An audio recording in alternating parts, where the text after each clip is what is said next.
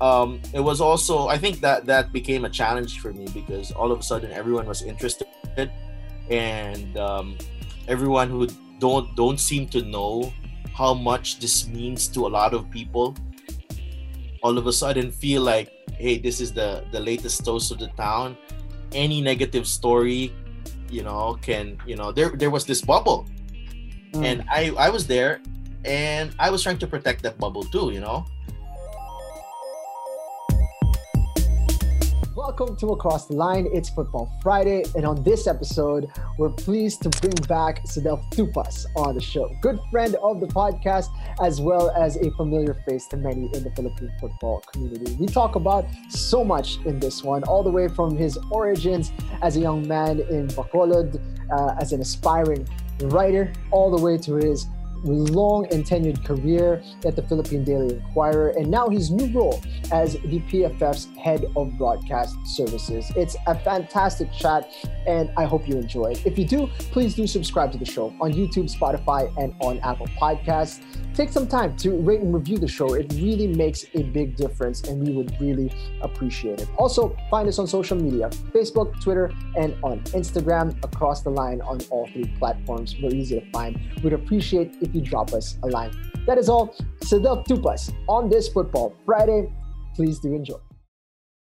If you've been following Philippine football over the last decade, you will be extremely familiar with our guest today. Sadel Tupas is back on Across the Line, former host of the show, this time as a first-time guest. How does it feel, Sadel?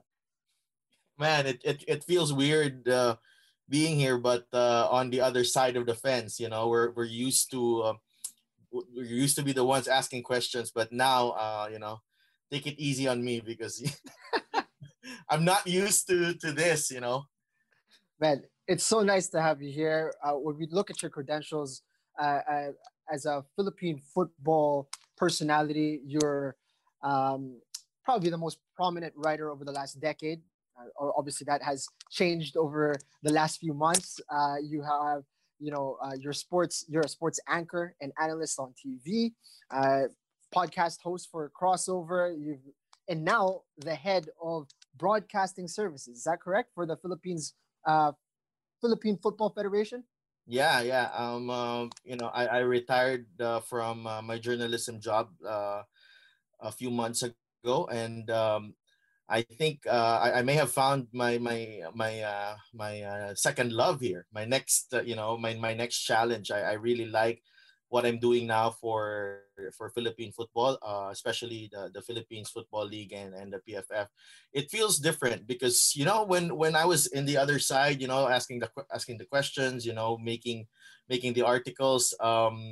You tend to want to be a friend, but sometimes you want to be critical as well. But over here, you're all in. You're all in. You have to to protect the interests of the sport at all costs now.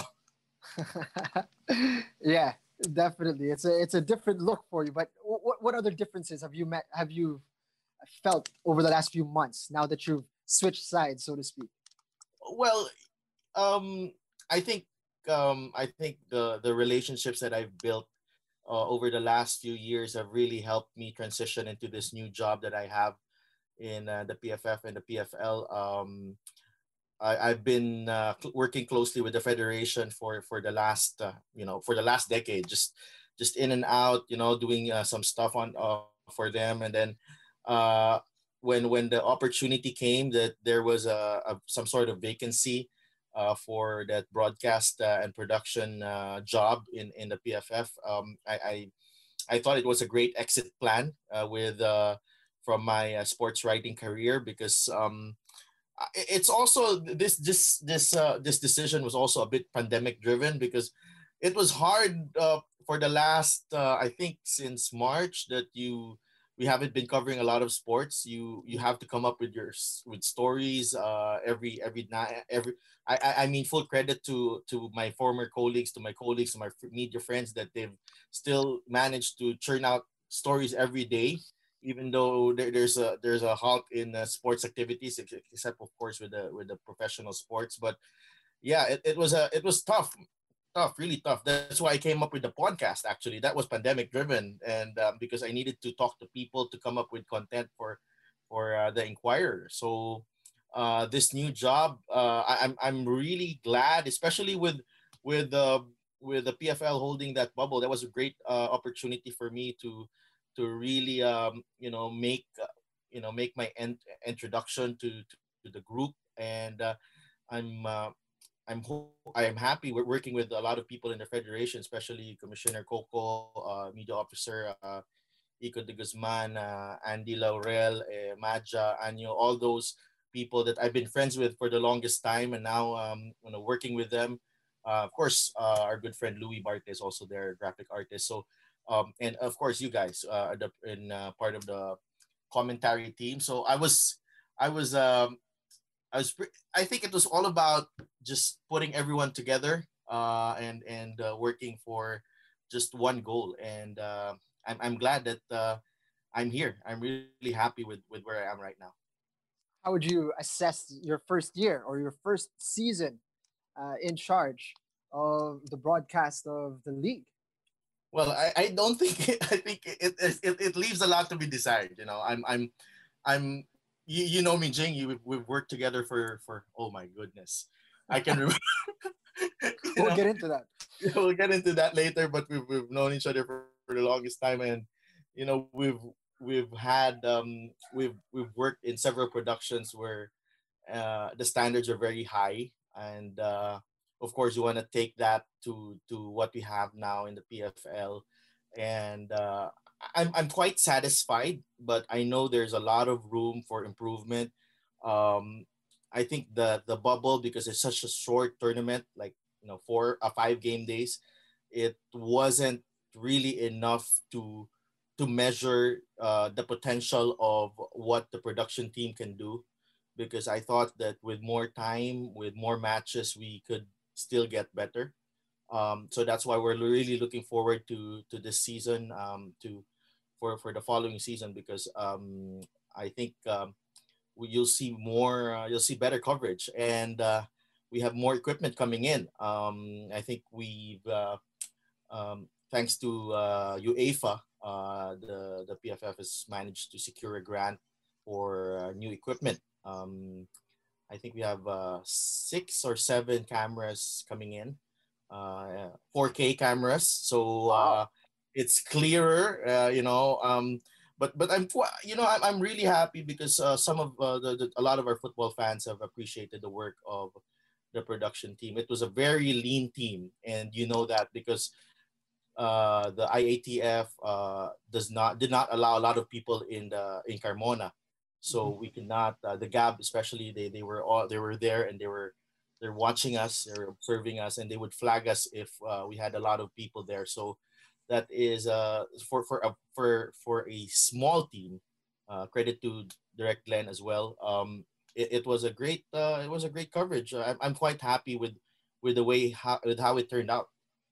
I'm sure a lot of the people who tuned in would agree with you that, yeah, I mean, the resounding reaction that I felt was that everybody was happy that football was being delivered in a manner that was extremely palatable for the public to consume. And good news for everyone is that it seems you're not happy with it yet. I mean, you're still looking to improve, and that means only good things for 2021. But what a way for you to get introduced into a new role, right? I mean, pandemic, the whole bubble situation, so many pieces that you needed to juggle in order for the broadcast to even transpire. And you did it in a manner where it felt to me, anyway, given all the constraints, that you knocked it out of the park, man. Yeah, but you know what, Jing? It's also we're just the thing with this season is that in the PFL and the PFF, it's not a lot. There's not a lot of people working there. You know that it's a very Mhm. lean team as well, and we do multiple functions. So Yep. if you remember, we got postponed the first match day Yep. because of those COVID cases. So we also had to. We were actually quite ready for that, for the coverage. We're preparing for that coverage already, and then all of a sudden this curveball comes to us with the COVID cases. So I also help out the federation with their communications approach. So there's a lot going on with with media and PR and stuff. So I also help out the federation on that aspect. But this season we also got a lot of help from Anton's group, Anton de Rosario's group, for with regards to pushing the league on social media and on different platforms. So I'm really glad that it was a total team effort, and the coverage is just one aspect of it. You cannot claim credit for everything. I know it's a very important aspect of presenting the league, but there's a whole lot of moving parts, and I'm sure Coco Torre knows that, and he had to put it all together. I am just one member of the team that worked there in the PFL bubble. Gracious as always there, Sidel. But congratulations on a fantastic start to your new career. And did you ever think when you started in our days in the basement there in active, starting with our off tubes, that this is where you were gonna go, broadcast services for the federation? It's it was quite it's an evolution for me. I started out writing. You may want to ask later on about my background, but I really loved writing, and I love football, and I love sports writing, and I love sports. And then that that broadcast stint in active before was also an accident, and I was helping them write scripts for the UFL coverage, because that time I don't think a lot of people, especially from their end, knew about the UFL and the players. So um, since I was writing about it, they suggested that, hey, why don't you try broadcasting, because that may be the next move for you.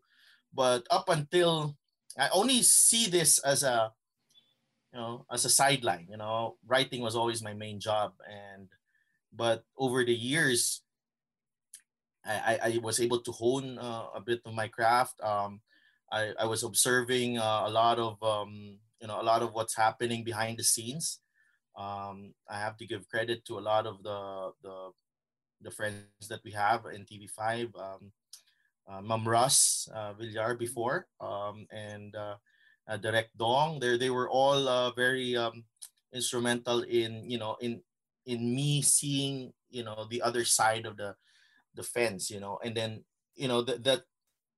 that experience also of working on TV, being in front of the camera, just helped me develop the skills, and maybe help me uh, a bit, in giving feedback to my fellow commentators, and that's why I tell you the standards are very high, because I see the standards are always, I look at the broadcast quality of the best coverage teams in the Philippines. So that is why that was always the goal, to be there. And it's been quite a journey. And I just followed my heart, actually, when it became available, and that was the next move. I always felt like, man, where does Sadaf get all of his energy? Like he's gonna go to a coverage, then he's gonna go to a game, he's gonna cover a match. It could be football, and also you transition to basketball as well into the MPBL, and that's not easy. You have to go to the provinces for some of the matches, some of the games, right? And sometimes it's 2 games, 3 games in a row, something crazy like that. And you're gonna come back, and then the next day you've got something else. It's like, geez, when does this guy sleep? You know what I mean? Um, where do you get all that energy? I How do you don't hustle know, so man. hard, huh? I don't know, man. This is when you love the grind and you love the job.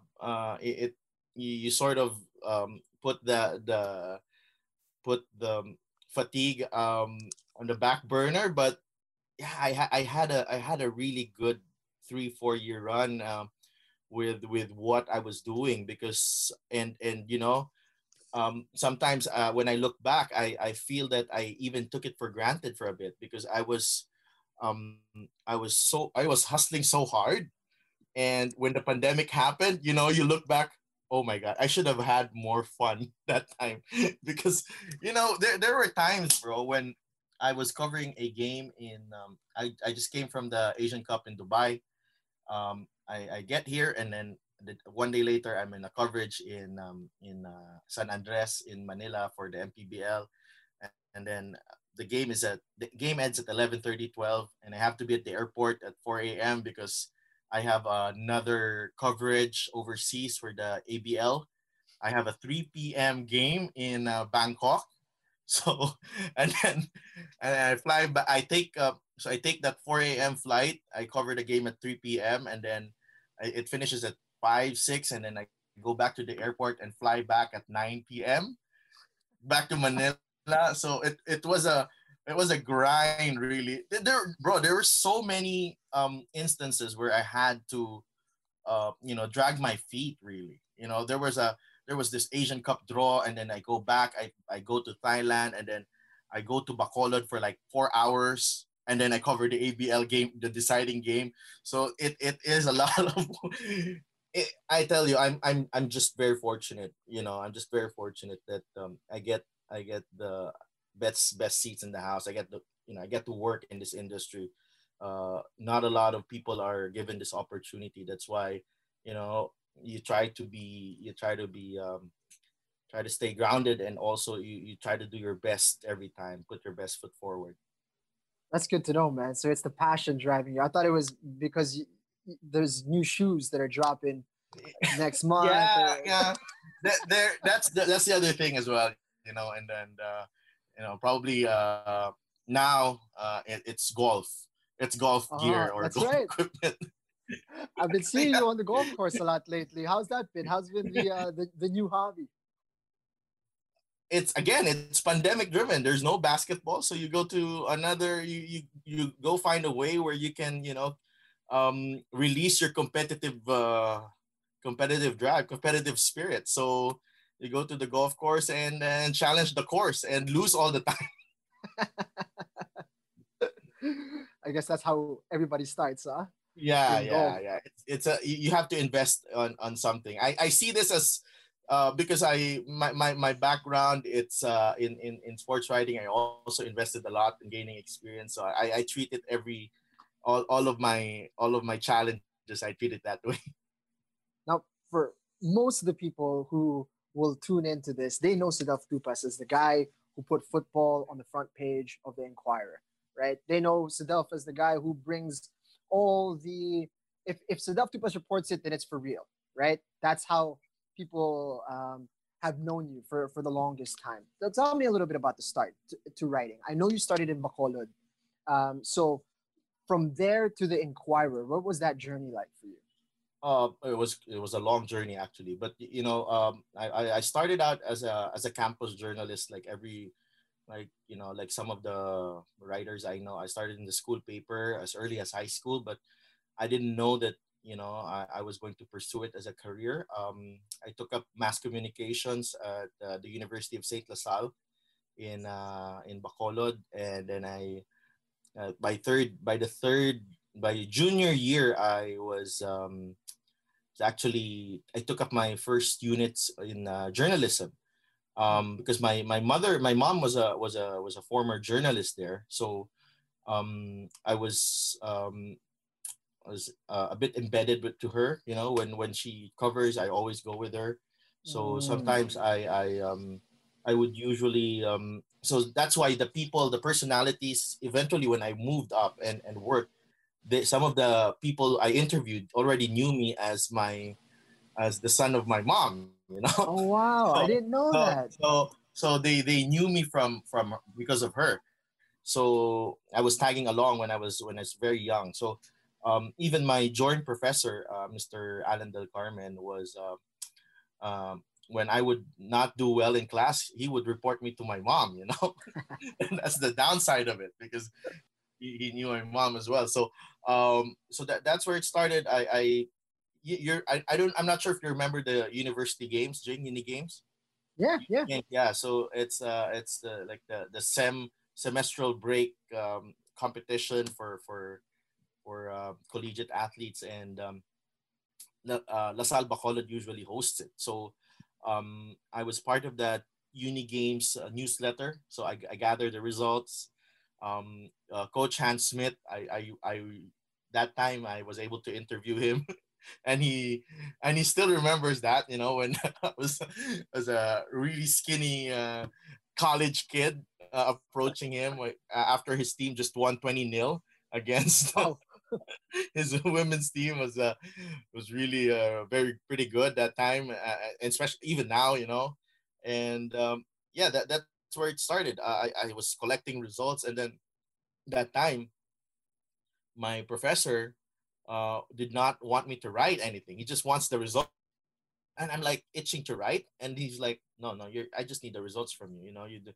And you know, I think that spurred me on, like, you know, why does he doesn't want me to write, you know. I'm capable of this. And then a few months later there was this competition in Western Visayas. It's organized by the PIA, the Philippine Information Agency, and they usually gather the collegiate campus journalists to a competition, a sports writing competition, news writing, everything, all categories. And then I won that contest in Iloilo, and then, you know, the local paper, the Visayan Daily Star, where some of my mom's friends also work, and my former editor, Eric Lurtiso, who became a Philip PSC commissioner. He asked me if he wanted me to join him as a, like, some sort of a stringer. You know, you just contribute whenever you can. And then I saw it as it really as a chance to, you know, get acquainted with the grind of journalism. So I'm so lucky because I was studying in La Salle, and I was a working student that time, by the way. So I was juggling all of this stuff. I was working in the audiovisual resource center. So I had 5-hour work days, and then Doing what? classes. You know, fixing overhead projectors, LCDs, you know, the old school ones, the overhead Yeah. projectors, you know, the Yeah, of OHP. course. Yeah, of course. Yeah, Acetate, acetate. yeah, acetate. Yeah, that's what our roles were. And when there's a film showing, you are the one who is going to, who will be inserting the VHS tape to the or the VCD to the class. So usually that's the role, and we also make the IDs in the school. So Ah. we had a whole lot of responsibilities there. So I had 5-hour work days there from my sophomore year until my senior year. I quit probably in my last semester because I was already busy with it, with journalism, with writing and stuff. So I was very fortunate in LaSalle to be to be under very good professors. One of them passed away late last year. Direct Peque Galiaga, man, unbelievable. You know, up until now, I really appreciate what he's you know, what he's said. He meets us I think just twice a month. But then all of the, you know, what every time he opens his mouth, everyone was like watching him and listening and learning from him, you know. And I think he comes up with some great insights on hard work. Really, I think that is one on the work ethic. I think that is Mm. something that a lot of my classmates and, you know, learned from him. You know, he has this famous quote. You know, you think you're working too hard, it's nothing. He's always like, Yeah. yeah, yeah. And I was once a victim of that. I bring along these the school paper that I just printed out for the Yeah. class. This is the department mass comm department paper. I did not go home that night. I spent the night in the printing press. So it was his class the first thing the next day, and I brought it there. Like, I haven't changed, you know, same clothes from yesterday. And then, you know, I came in late, and then I you know, you come up with an excuse, right? You know, Mm. Direct, I'm so sorry, I was in the printing press. Like, and then so he said to me, like, you know, you think you're working too hard? That's nothing. in the real world, that's nothing. So that's where and then I moved on from the Visayan Daily Star. I got the break in the Sea Games, actually, the Southeast Asian Games Mm. 2005. Um, the Inquirer needed a correspondent for Bacolod because a lot of the reporters were here in Manila. So they asked my editor in the paper if there was anyone they could recommend. She could recommend, and she recommended me. Um, and then I covered football. It's a good thing that my former boss that time, he passed away actually last Christmas. Bless his soul, Sir Ted. Um, it's a good thing that he came from Hong Kong, Jing, Mm. and he when the English Premier League, he came from Hong Kong, a Hong Kong newspaper. He worked there for like almost a decade, so he knew about football because that was what they're putting out in the paper. So when Mm. he saw that, oh, he knows how to write football, so that's when he like, okay, maybe we can, let's try him, out, so I finished that Sea Games coverage. I was able, they were actually very happy with my coverage. And then that was when I was invited to the Inquirer. That was 2006, but I did not Wow. go then. I did not go. I moved only in 2008. It was a good thing that the offer was still there, but actually discovered because of my football writing by my former boss. So I was so fortunate that Bacolod hosted the Sea Games with all those the guys like Ali, Chiefy, Phil and James actually were That's there. right. That's right. That was their first one, right? Yeah, that was our first one. I actually went to the interview of Phil and James, the very first interview.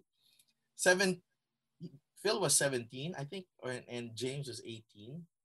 And we football fans, we football guys, we love wearing football jerseys, right? Yeah. So I was like, okay, I'm gonna wear my best jersey for this interview, and I wore my England jersey. I wore my England jersey, and I go to the interview, and I see Phil and James. They're wearing the Philippines jersey.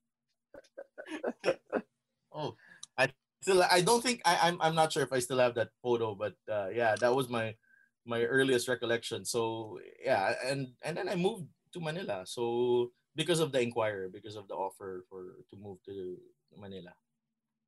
Wow. So that was 2008 already when you moved, Yeah, 12 years ago.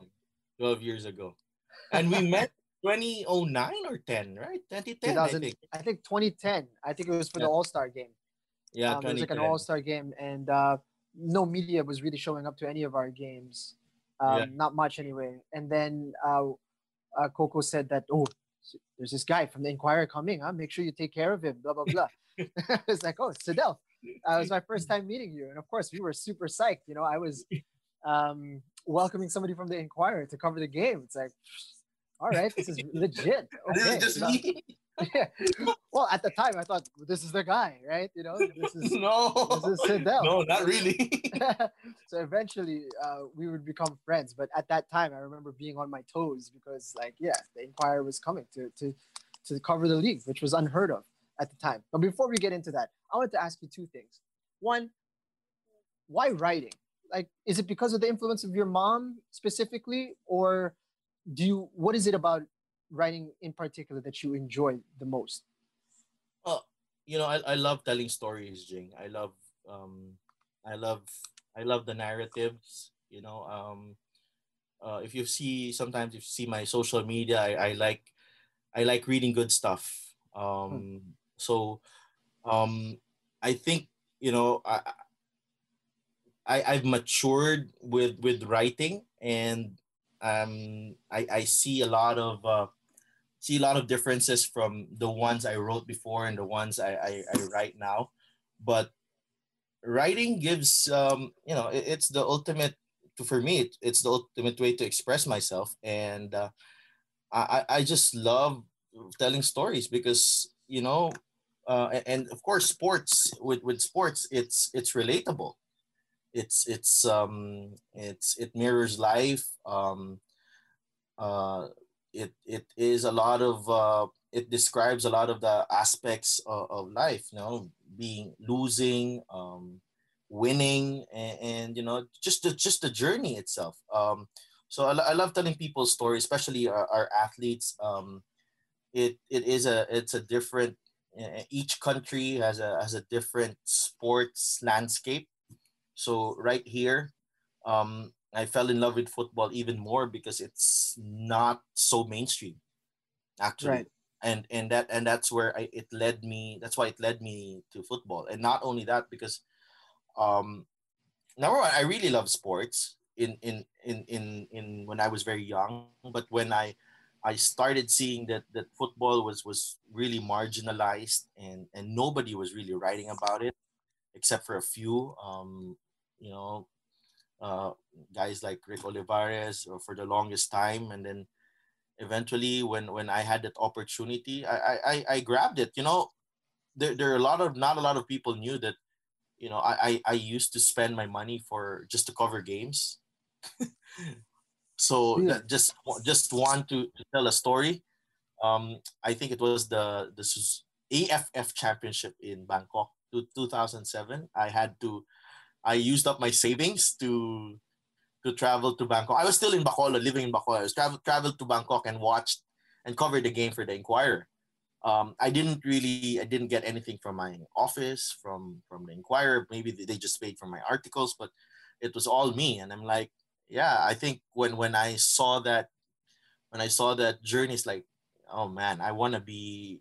This is what I want to do. Really, when I see the team didn't win anything there. They just came up with 1 point against Myanmar, the draw. But I think that really really fueled me. Telling a story that's not so not to bring to the consciousness of the Filipino people. So um, and football was really the way for me to I think make a niche or a role for me to find my Hmm. niche. That's incredible. You spent your own money to cover the games in Bangkok. Yeah, Who you all alone? You traveled by yourself? Do you have yeah. friends there in There was Thailand or? because the thing there was that in 2006 the qualifiers for that AFF championship was in Bacolod. So the guys were there: Phil, James, Anton, Ali, Alvin Ocampo was there, Chiefy was there, Arnie Pasinabo was there. So I established good connections with these people. Coach Aris Kaslib Mhm. during the Sea Games. So they were 2005 December, they were there in Bacolod. November 2006 they were back, Right. and they were really luring plenty of people. Chris was there in that 2006 tournament. And then um we I was the sports editor of the local newspaper that time, and I would devote two pages for my football stories. It's like this this big photo article was just, it's okay, but big photo. So like I just, you know put it in people's faces that, hey, this is football. I want this to be, this is the most prominent sport for me. So so since people were following the team, I said, why don't I just go to Bangkok and then cover them? Because I think when I pass my articles here in Bacolod, I think people will still read it because they knew these people. They knew the Mhm. players, right? So they were aware of the team. And then so I used up my savings and then bought a ticket. You know the ticket, Jing, where it's not yet an e-ticket and you have to Right. write it down. It's like a carbon paper. You remember Oh, that? I The I old don't ticket, remember this. the old ticket where you had to write down, and then it's not the e-ticket where you just print it out.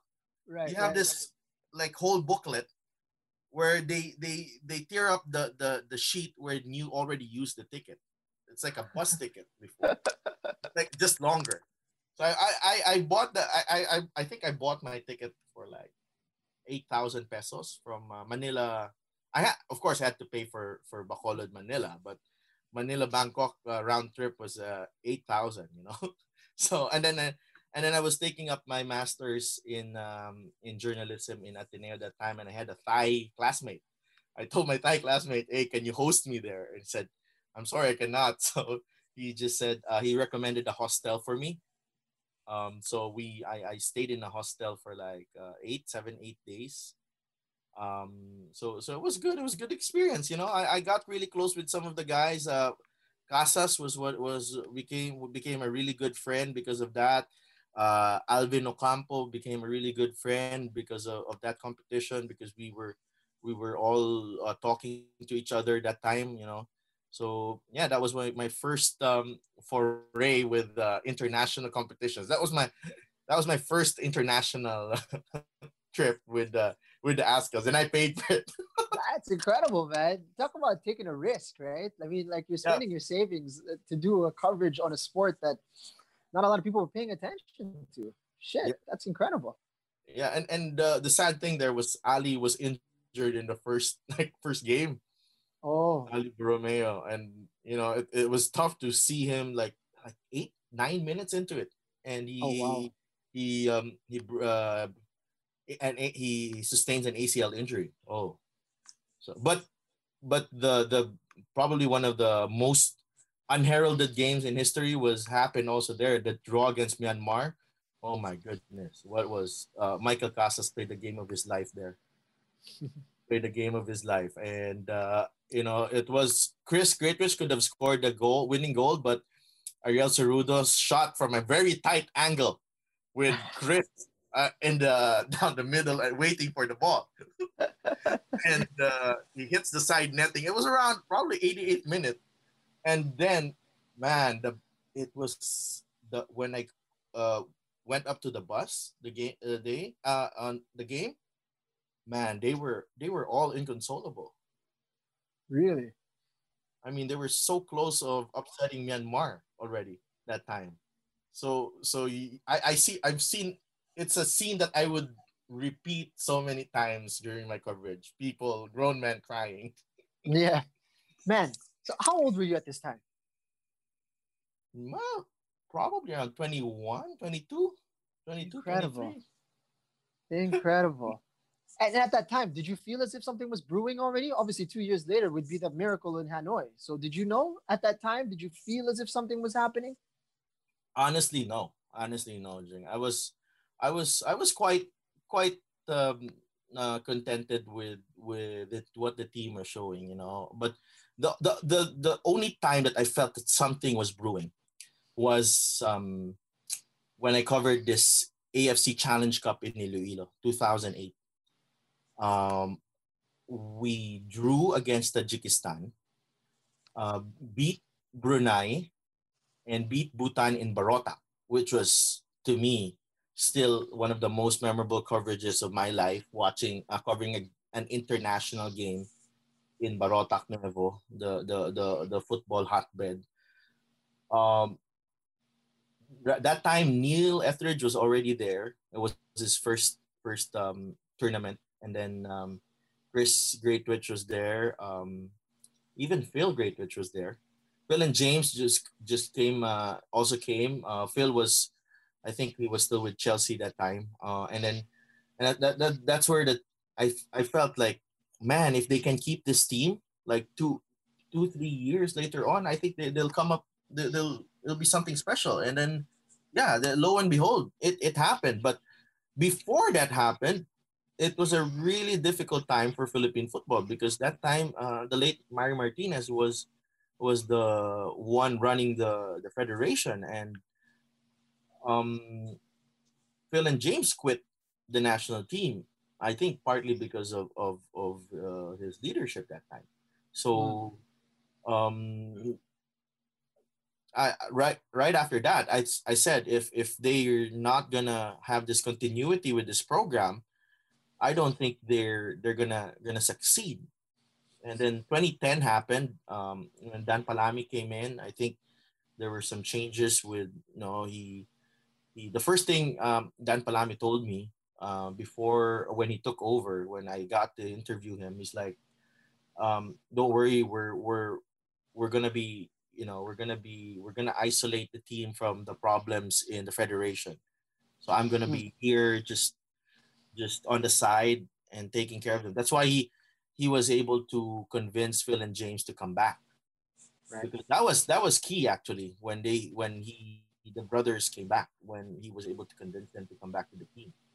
And and so when the Suzuki Cup happened, we still had that Laos qualifier, but you felt something was already brewing, because this team was already, I think, 3 4 years 5 years in the making, and they were already, they already knew each other. They, the chemistry, the camaraderie was already there. You can already feel it. And they have a young, an ambitious coach in Simon McManamy. So, you know, if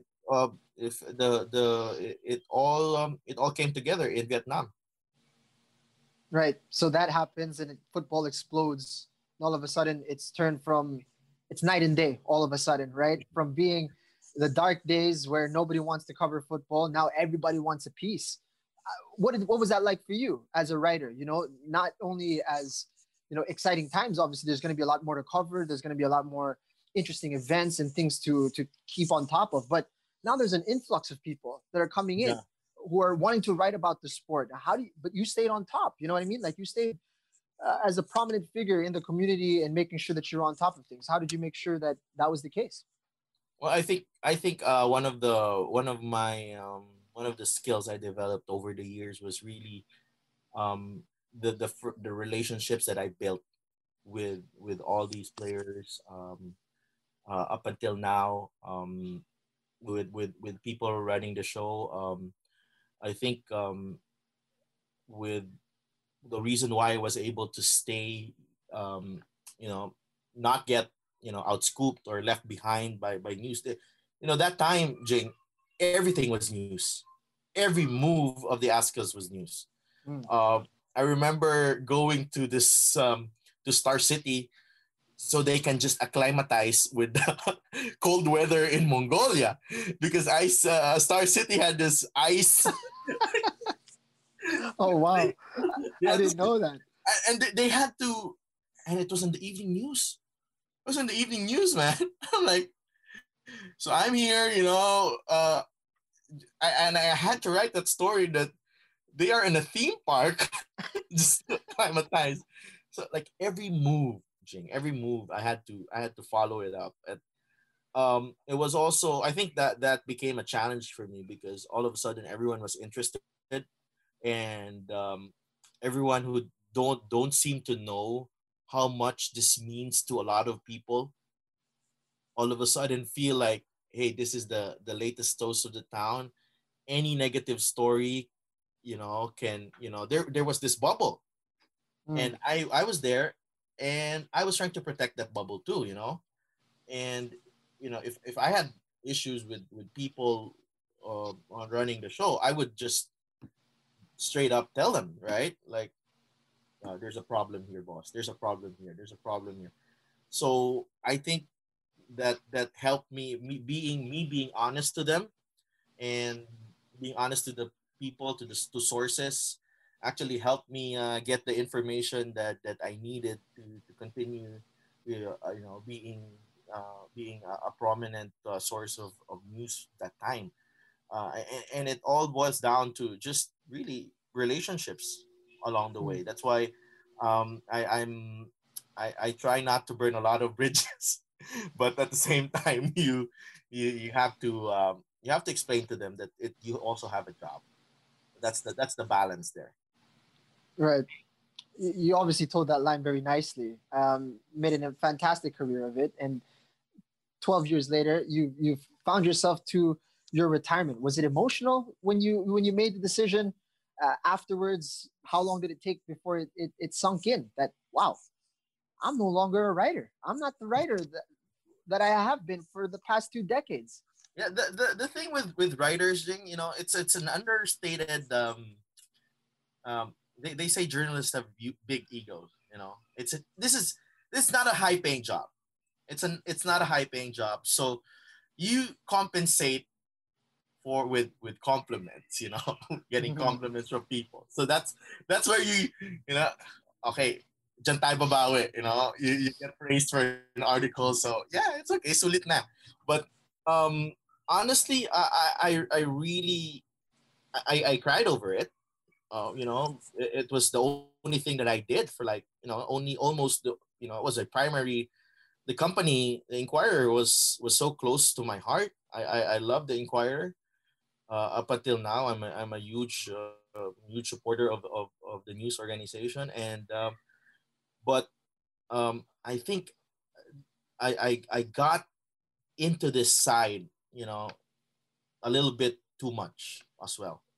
I mean, what I meant without that is that I became too close to the community, to the people who run football in this country. So that's Mm. why I had to be fair as well to people, to the people, to readers, you know, um, le- lest I appear to be, not objective and biased. You know, I had to also, it was the most logical thing for me to do. Like, if I retire, I want to work in football. I've always said that, and I also told my boss in Inquirer that, I have big dreams for Philippine football. I want to make a difference, so that's why I moved to the other side. So at first there was some resistance. He didn't want to let me go. Can you stay for a few more years, maybe? But when I told him about my mission, my goal, and my motivation, he said, "Yeah, if I wanna." My boss Francis Ochoa told me, like, "Yeah, if we we we want to let you go, we will let you go on that, for a bigger purpose. That's help football in this country." And I think, there are a lot of football writers now. Yeah, there's an emergence of younger crop of football writers, and I think I'm done with that era, and I'm here on the other side, to help them out, whatever they need, whatever information they need. They can always reach out to me. I'm not selfish with information now. Before I could be, because it's a scoop for me, but now I am the one sharing the information to them. I, I'm, Now, I'm willingly giving them the spotlight, really. are you confident about the next generation of people who are going to be covering the sport? Yeah, I think there are a lot of new knowledgeable people writing about the sport. I've seen them. Ian of Tribune, Jamer also writes. Lorenzo, I Mm. think Lorenzo did some Mhm. great stories during the PFL season. So I'm quite confident, and there are still a lot of my friends who are still covering the game. The Tirado brothers, Ruben and Jonas, they're still there. Olmin Leba is still there. So, um, and every time the Inquirer needs a story, they just they just send me a message. Yeah, it's okay if there's no byline. Just as long as football comes out, I'm okay with that. So if you see some Inquirers football stories in Inquirer, you know what's happening behind. It doesn't say buy Sedaf Tupas, but we all know. We all know it's Sedaf I'm just Tupas. sharing information, of course. I'm all for promoting the game. Jing. I'm all for promoting the game. So tell me a little bit about this bigger purpose that you foresee in your shift in this new role. Like, what's the ultimate picture? What do you want to accomplish um, in the next few years? Uh, well, I really want to be there when the PFL returns to live TV. I want to be there when the league becomes stable, and I'll do everything in my power to achieve those goals. I think we have a young and dynamic team to carry that, to help in achieving that goal, with Coco's leadership, of course, Sir Nonong and Attorney Ed up there in the PFF. I think I can, and we together can make a lot of, can grow this game, and grow the league, and to a stable product, really, because you know, I'm not it they say it's community building, it's grassroots. I think all has to go together. You know, the league also has to be really, really attractive and entertaining for everyone to also again bring up that community and bring up the more kids playing football. So it has to be a holistic approach, and I'm here. I will be here doing my role on this other side. So other people in the federation and of course the RFAs can do their job. I'll just be here.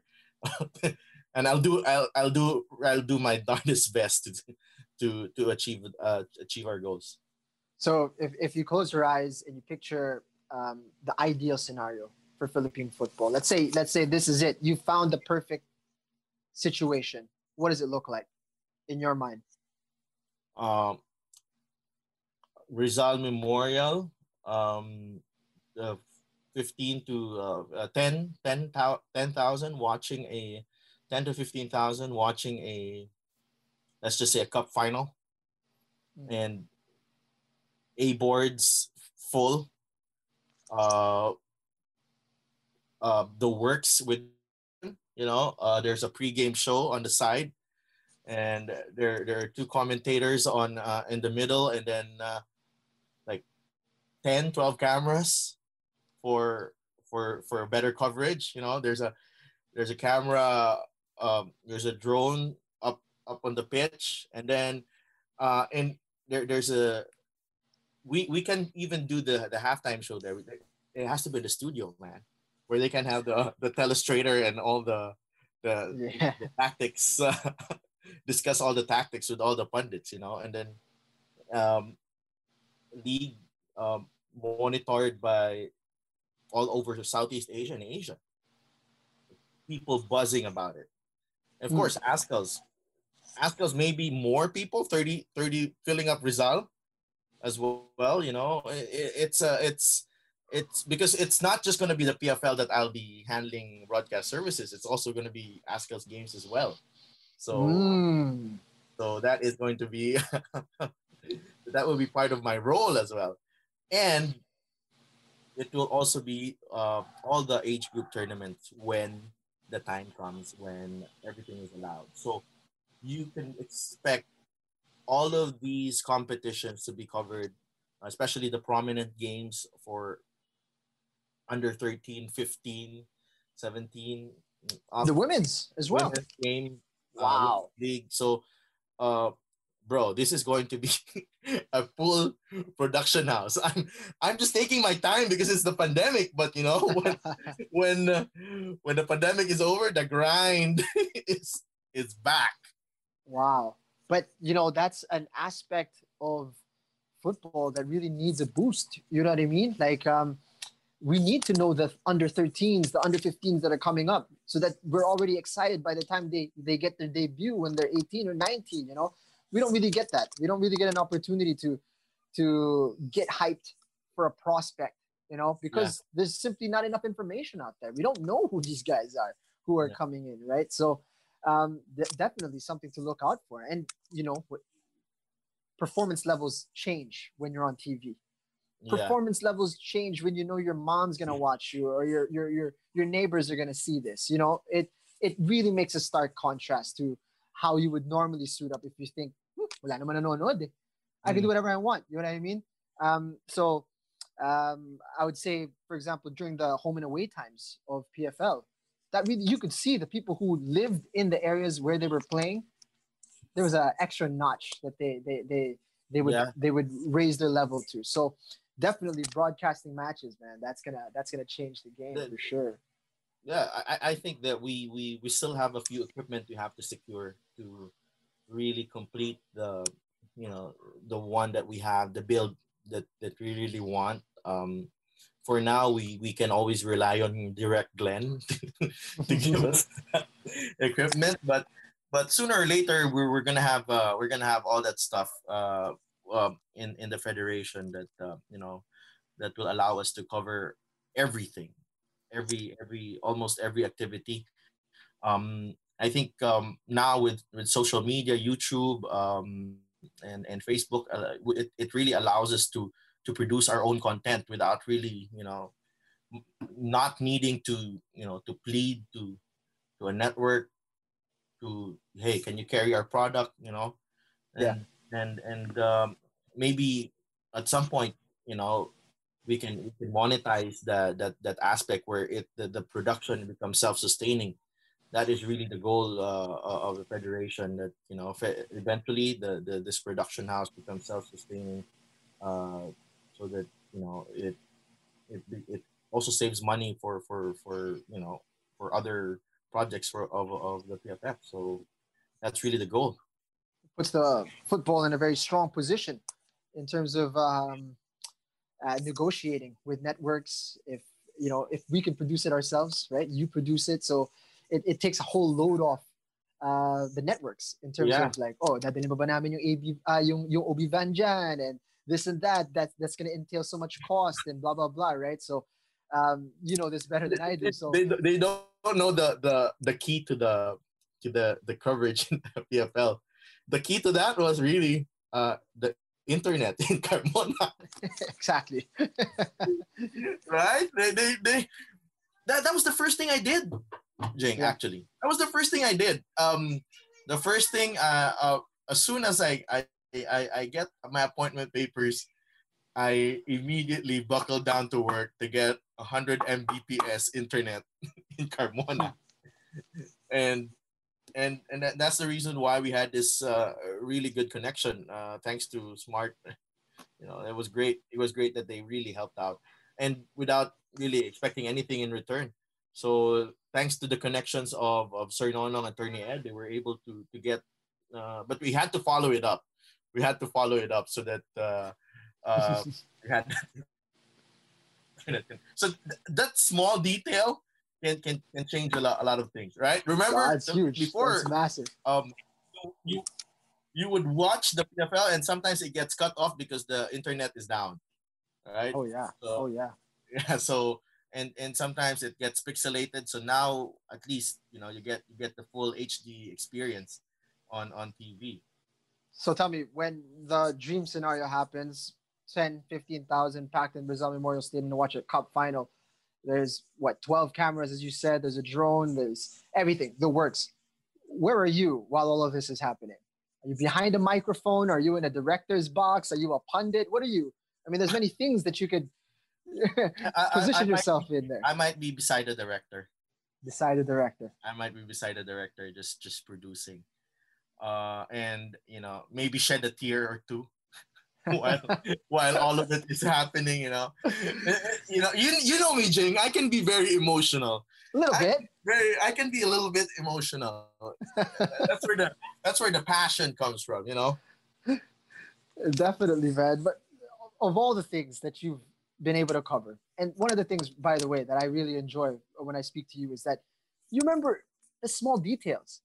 Always, right? Like 2008 coverage, man, there's this 2008 coverage. You won't believe this. It's like this, the minutest thing. It's like this was with the standings at the time, and we hadn't played yet, and blah, blah, blah was injured. He wasn't feeling well. It's like, how do you still remember all of that? Anyway, my question being, of all the things that you have had an opportunity to cover, like, well, I wouldn't say, maybe it's difficult to say, well, which one was your favorite, top one, but maybe top three moments of your uh, coverage in sports. What would they be? Well, number one has to be, I won't rank it in order, probably because it's they all give me equal feelings. Probably first the Miracle in Hanoi, just because of the surprise that I got. It was the surprise of my life, really. Most surprising coverage of my life. The next one was, you remember, I don't know if you remember the crying incident in Rizal Memorial, where I took over the mic when Phil Young husband scored. Well, I was sitting And right next to you, so yeah, I still it's not, they say it's a, I always remember when I think of that moment, I think about Eugene, because I I was not supposed to steal your thunder there, but I just you saw me. I was a wreck in that game. I Yeah. was a wreck. I was a wreck. You remember when Tajikistan scored and I did not speak a single word for like 5 minutes and I could not believe myself. Like, oh my god, it is happening again. I, and then Kevin Ingreso equalizes and then I'm back, right? Oh, Yeah. all right, he's back. You have a third commentator now, right? I was allowing Coach Anton like, yeah, he's back. He's engaged again. And then that goal happened. Like it was a before that goal, I was already there, man. There were tears already. Oh my No, goodness. I pride myself in being very, very detached in a match, right? Like trying to be as level as I can possibly be. So when that moment happened, it didn't even dawn on me that, this is it. We're through. Like I wanted to just call the game. And then obviously you had shouted, right? And I had looked at you and I was thinking like, I wanna be able to tell this the way it's supposed to be while also allowing this moment to happen because you cannot control that, right? It's there already, it's happening. So I was thinking like I remember afterwards when I was walking to my car was the only time where I felt emotional. Walking to the car to the parking lot where I felt like, wow, this is really we're going to the Asian Cup. How ridiculous is this, right? So I was tearing up on the way to the car. And when I sat in my car, I was thinking like, wow, people are gonna think I shouted. People are really gonna think it's me because you can't tell the difference. There's no space, right? Yeah, And then there's no. I had friends telling me, bro, you kind of lost your shit a little bit. And I was like, no, that wasn't me. That wasn't me. But that's what it was. That was that moment. It is what it is. Yeah, I don't look back at it as as you stealing my thunder or anything like that. I was thinking like, this is the way it's gonna be remembered. That that's how much it meant to the people in the booth, man. Like it was yeah, an incredible game. And to be there in that seat to watch it happen and try to tell that story was such a fun experience for me. And I'm guessing for you as it makes it into your top two. yeah. Well, I mean, I could not that those emotions.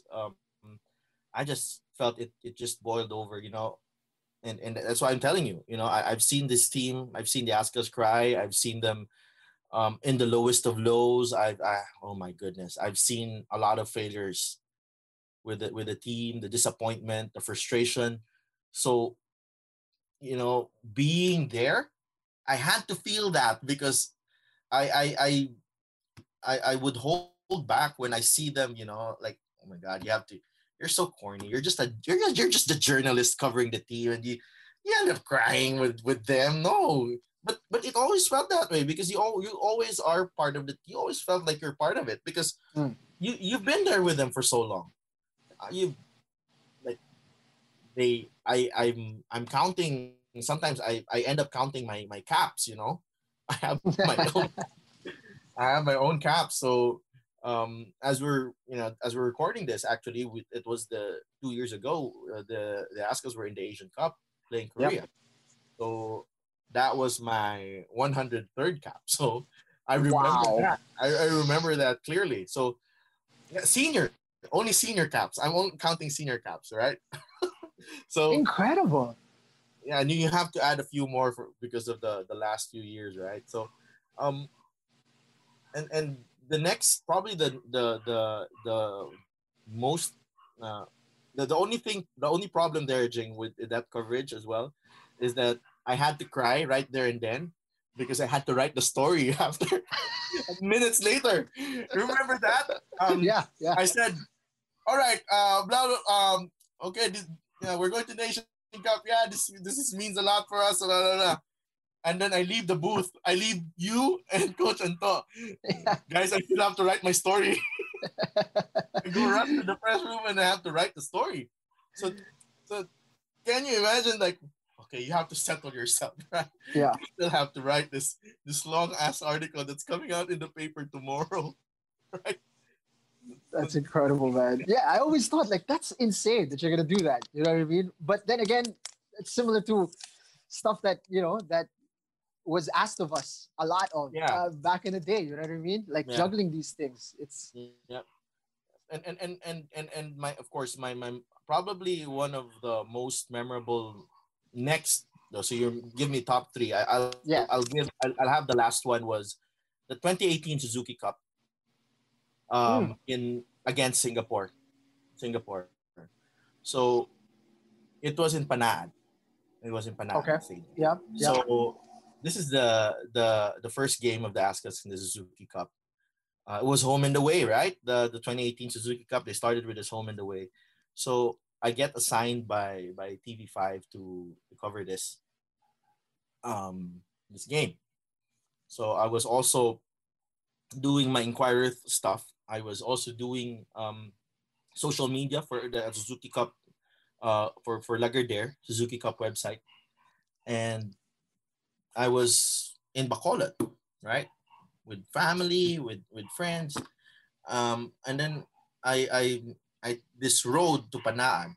I was driving going to the stadium, and it was my birthday actually, Jim. It was my Mm. birthday. I was I turned 35 that day. I was driving, and then, bro, I couldn't help it. I was crying. I'm like, wow, I'm back in here, doing this, and this is where I started everything, my dreams, my, all that I have now. I started here. So, and it's my birthday. It's like, what a way to celebrate my birthday. And then I'm gonna enter the stadium. I'm gonna be preparing for my coverage. But I was so overwhelmed with emotions by that moment that I finally get to do what I love here. It's an international audience.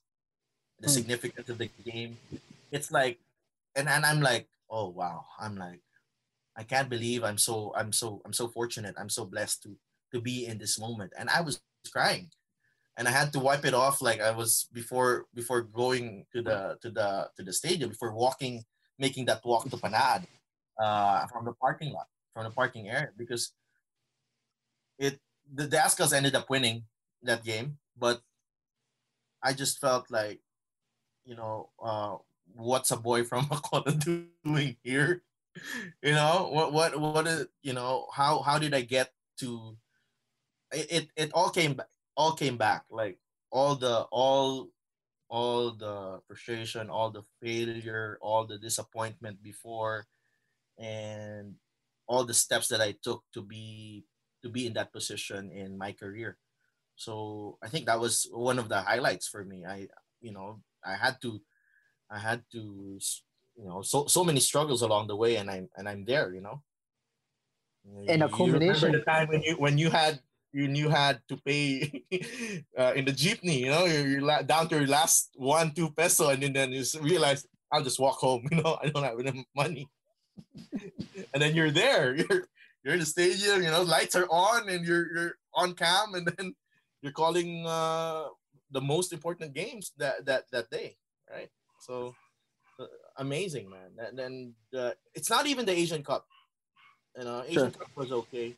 Um, watching Korea ask us play, yeah, was okay, especially with the quality of football that they're watching. But in terms of being memorable, making it memorable, it was very memorable for me. And then my father was there. My some of my family was there as well, watching that game, and then seeing me there calling that game. So it meant so much to me.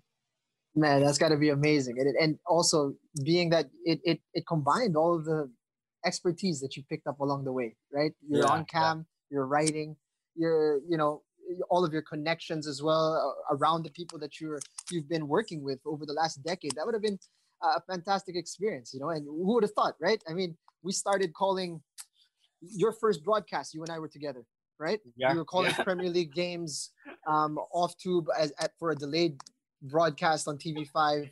Um, what a time! What a time to get started, right? I I didn't, Jing, I didn't realize the back then, I took a lot of that for granted. I thought I was giving myself a free pass for because I was still new. I'm still adjusting, but I felt that I should have done better in that. But I think it's part of mature of being part of growing up, being mature. Because Yeah. when it was all gone, I said, oh my god, I think I should have done better with it.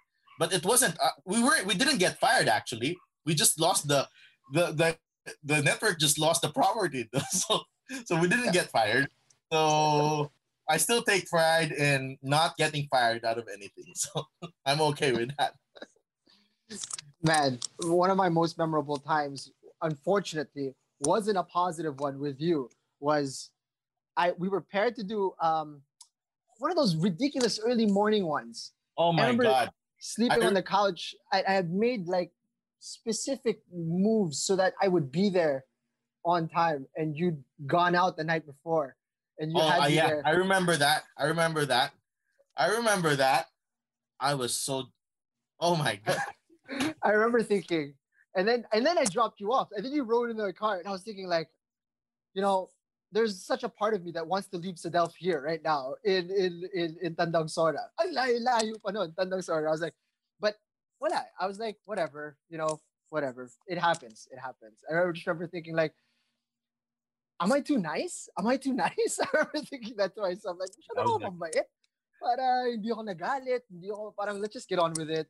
But bro, I remember thinking like, go ahead. I was so embarrassed, man. I was like, oh my god. I'm like, dude, that is not you. That is not you. But I said that's what I said. That's why I'm telling you that I took a lot of things for granted that time. Yeah. That coverage, and I thought that because I was just starting out in the industry, I was like, yeah, maybe they can, give you a free pass. Actually, I had to send a lot of people text messages, the bosses, that I fucked up that time. so, so yeah, I was so man, that was so irresponsible. That was so irresponsible. Yeah, that was a period in your life where you were going out a little bit more at that Yeah, time. but now I'm not.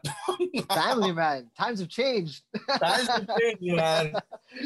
No, but it was a great experience. I mean, being able to call those matches and obviously watching the growth, right? I mean, Yeah, the evolution of how much better we got in broadcasting.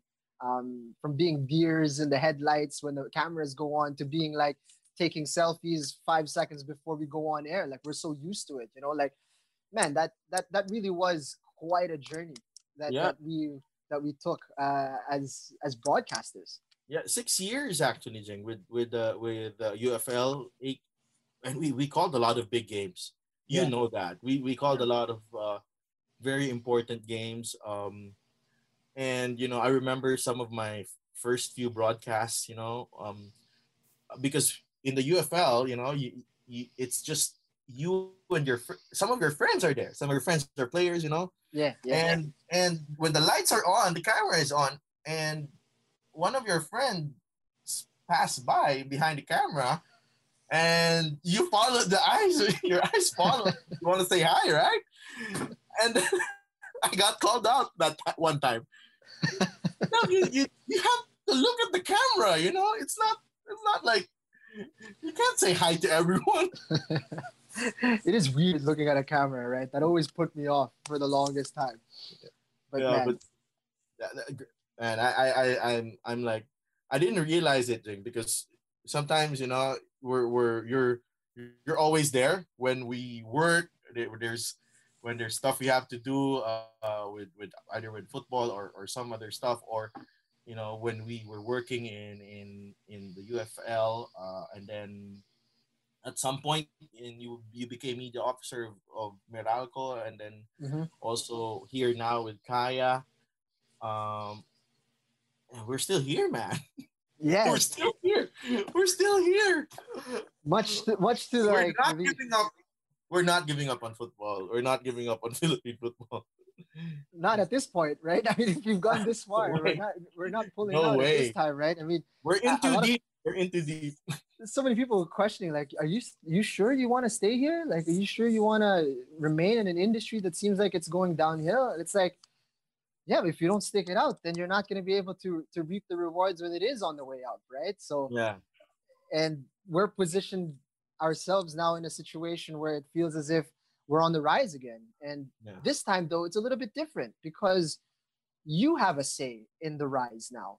You know, Coco has a say in the rise of Yeah. football now. So it feels like we're part of it now. It's Yeah. not like you're just covering it from the outside and writing what you see. It's more of we're making it happen, which Yeah. is which is quite a step up and quite a a beautiful thing to see, especially as we were all together.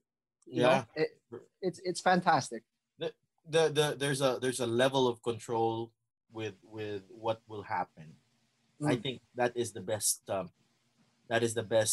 thing about this new job for me. You know, I have some control, and I am accountable to what is going to happen. So um, accountability is very important to me. That's why if if if you notice, when the initial feedback about the broadcast was there, some of them were not happy. I, bro, it it it kills me. You know it. mm, You know I was not trying to make excuses for the team, but you want to do better. You want to do better, but there are limitations. There are limitations. So that's why.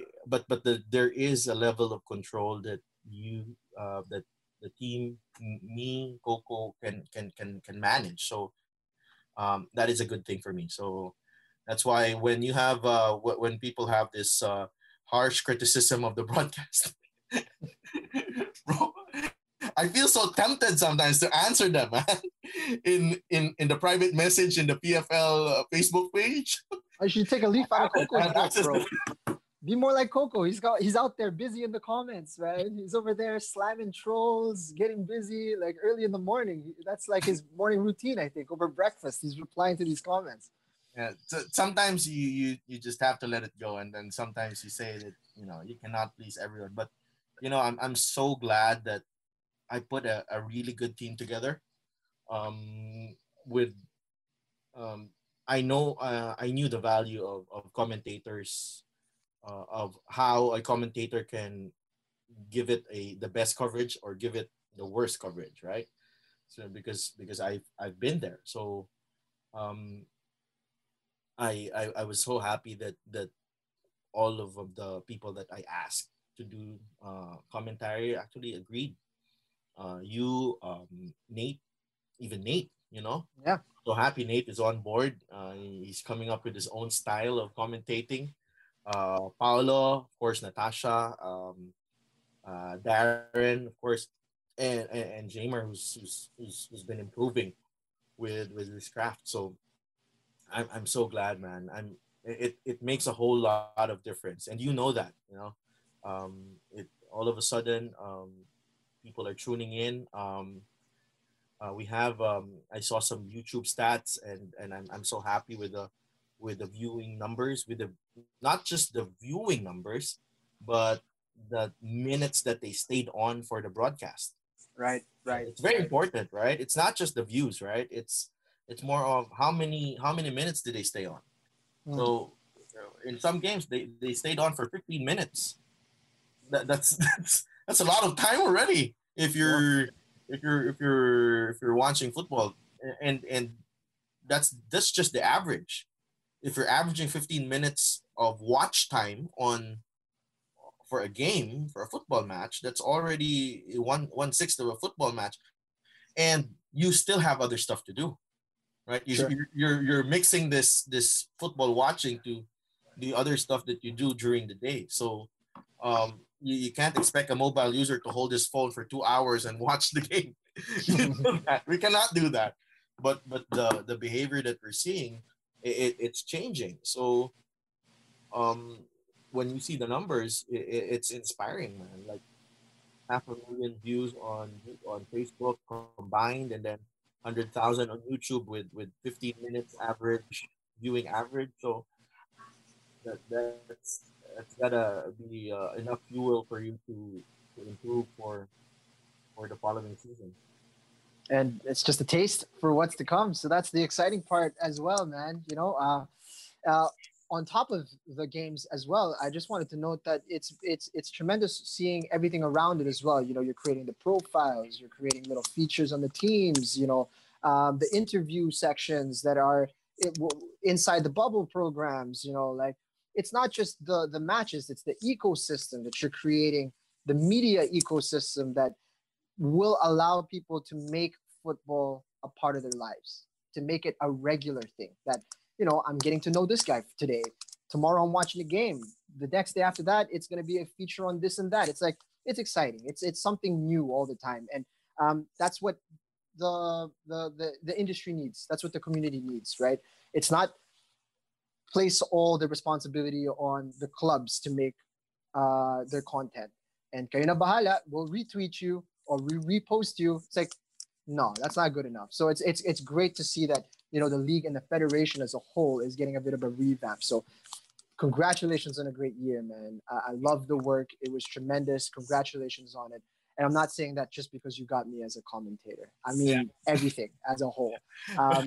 It sort of validates my decision to retire. Huh?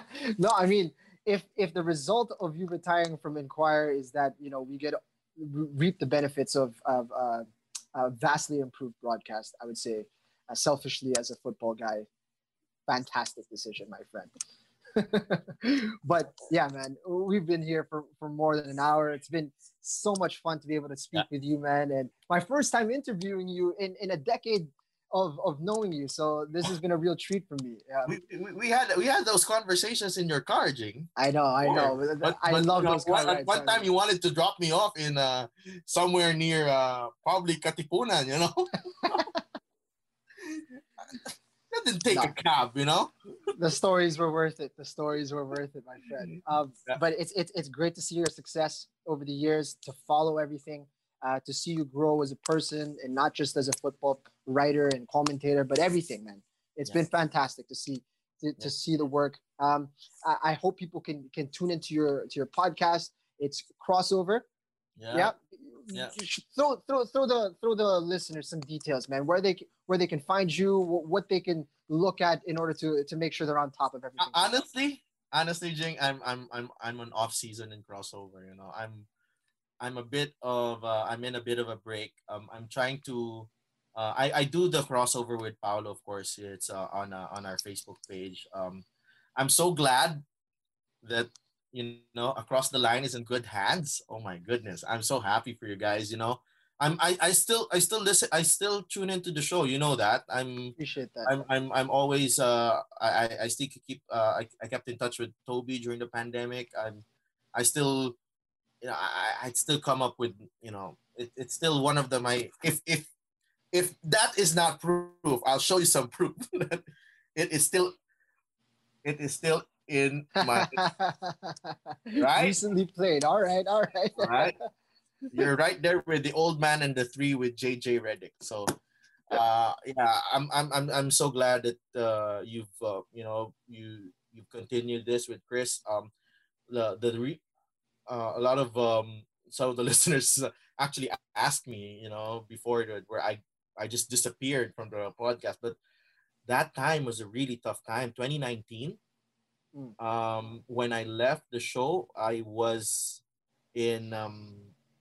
I had to handle the Southeast Asian Games. I had to be assigned somewhere, and I was traveling a lot. I was doing MPBL games, so it was taking a toll on me and my schedule as well. So I had to be fair with Chris. He can't expect me there all the time. So, but congratulations to the both of you for pursuing this. And I've listened to some very good, very interesting interviews. Last week Coco was fantastic. Huh? At the very least, you got him for that interview. It took some time and some work. Friend. It wasn't easy. It wasn't easy getting him in. He's just in Bacolod, man. He's just playing golf in Bacolod, so he can drop by once in a while. But yeah, I'm so glad I'm so happy for you, Jing, as well. I'm still happy that I still see you where we work when we work, especially during the bubble, and it's always nice to talk to you and throw some ideas off of you, and always appreciate the feedback that you give. It comes from a good place always. Thank you, man. I appreciate you, brother. Thank you for stopping by. If you guys enjoyed this episode with Mr. Del Tupas himself, please do subscribe to the show on YouTube, Spotify, and on Apple Podcasts. Rate and review us. And find us on social media. We're on Facebook, Twitter, and on Instagram. Thank you for joining us on this Football Friday, and we'll catch you on the next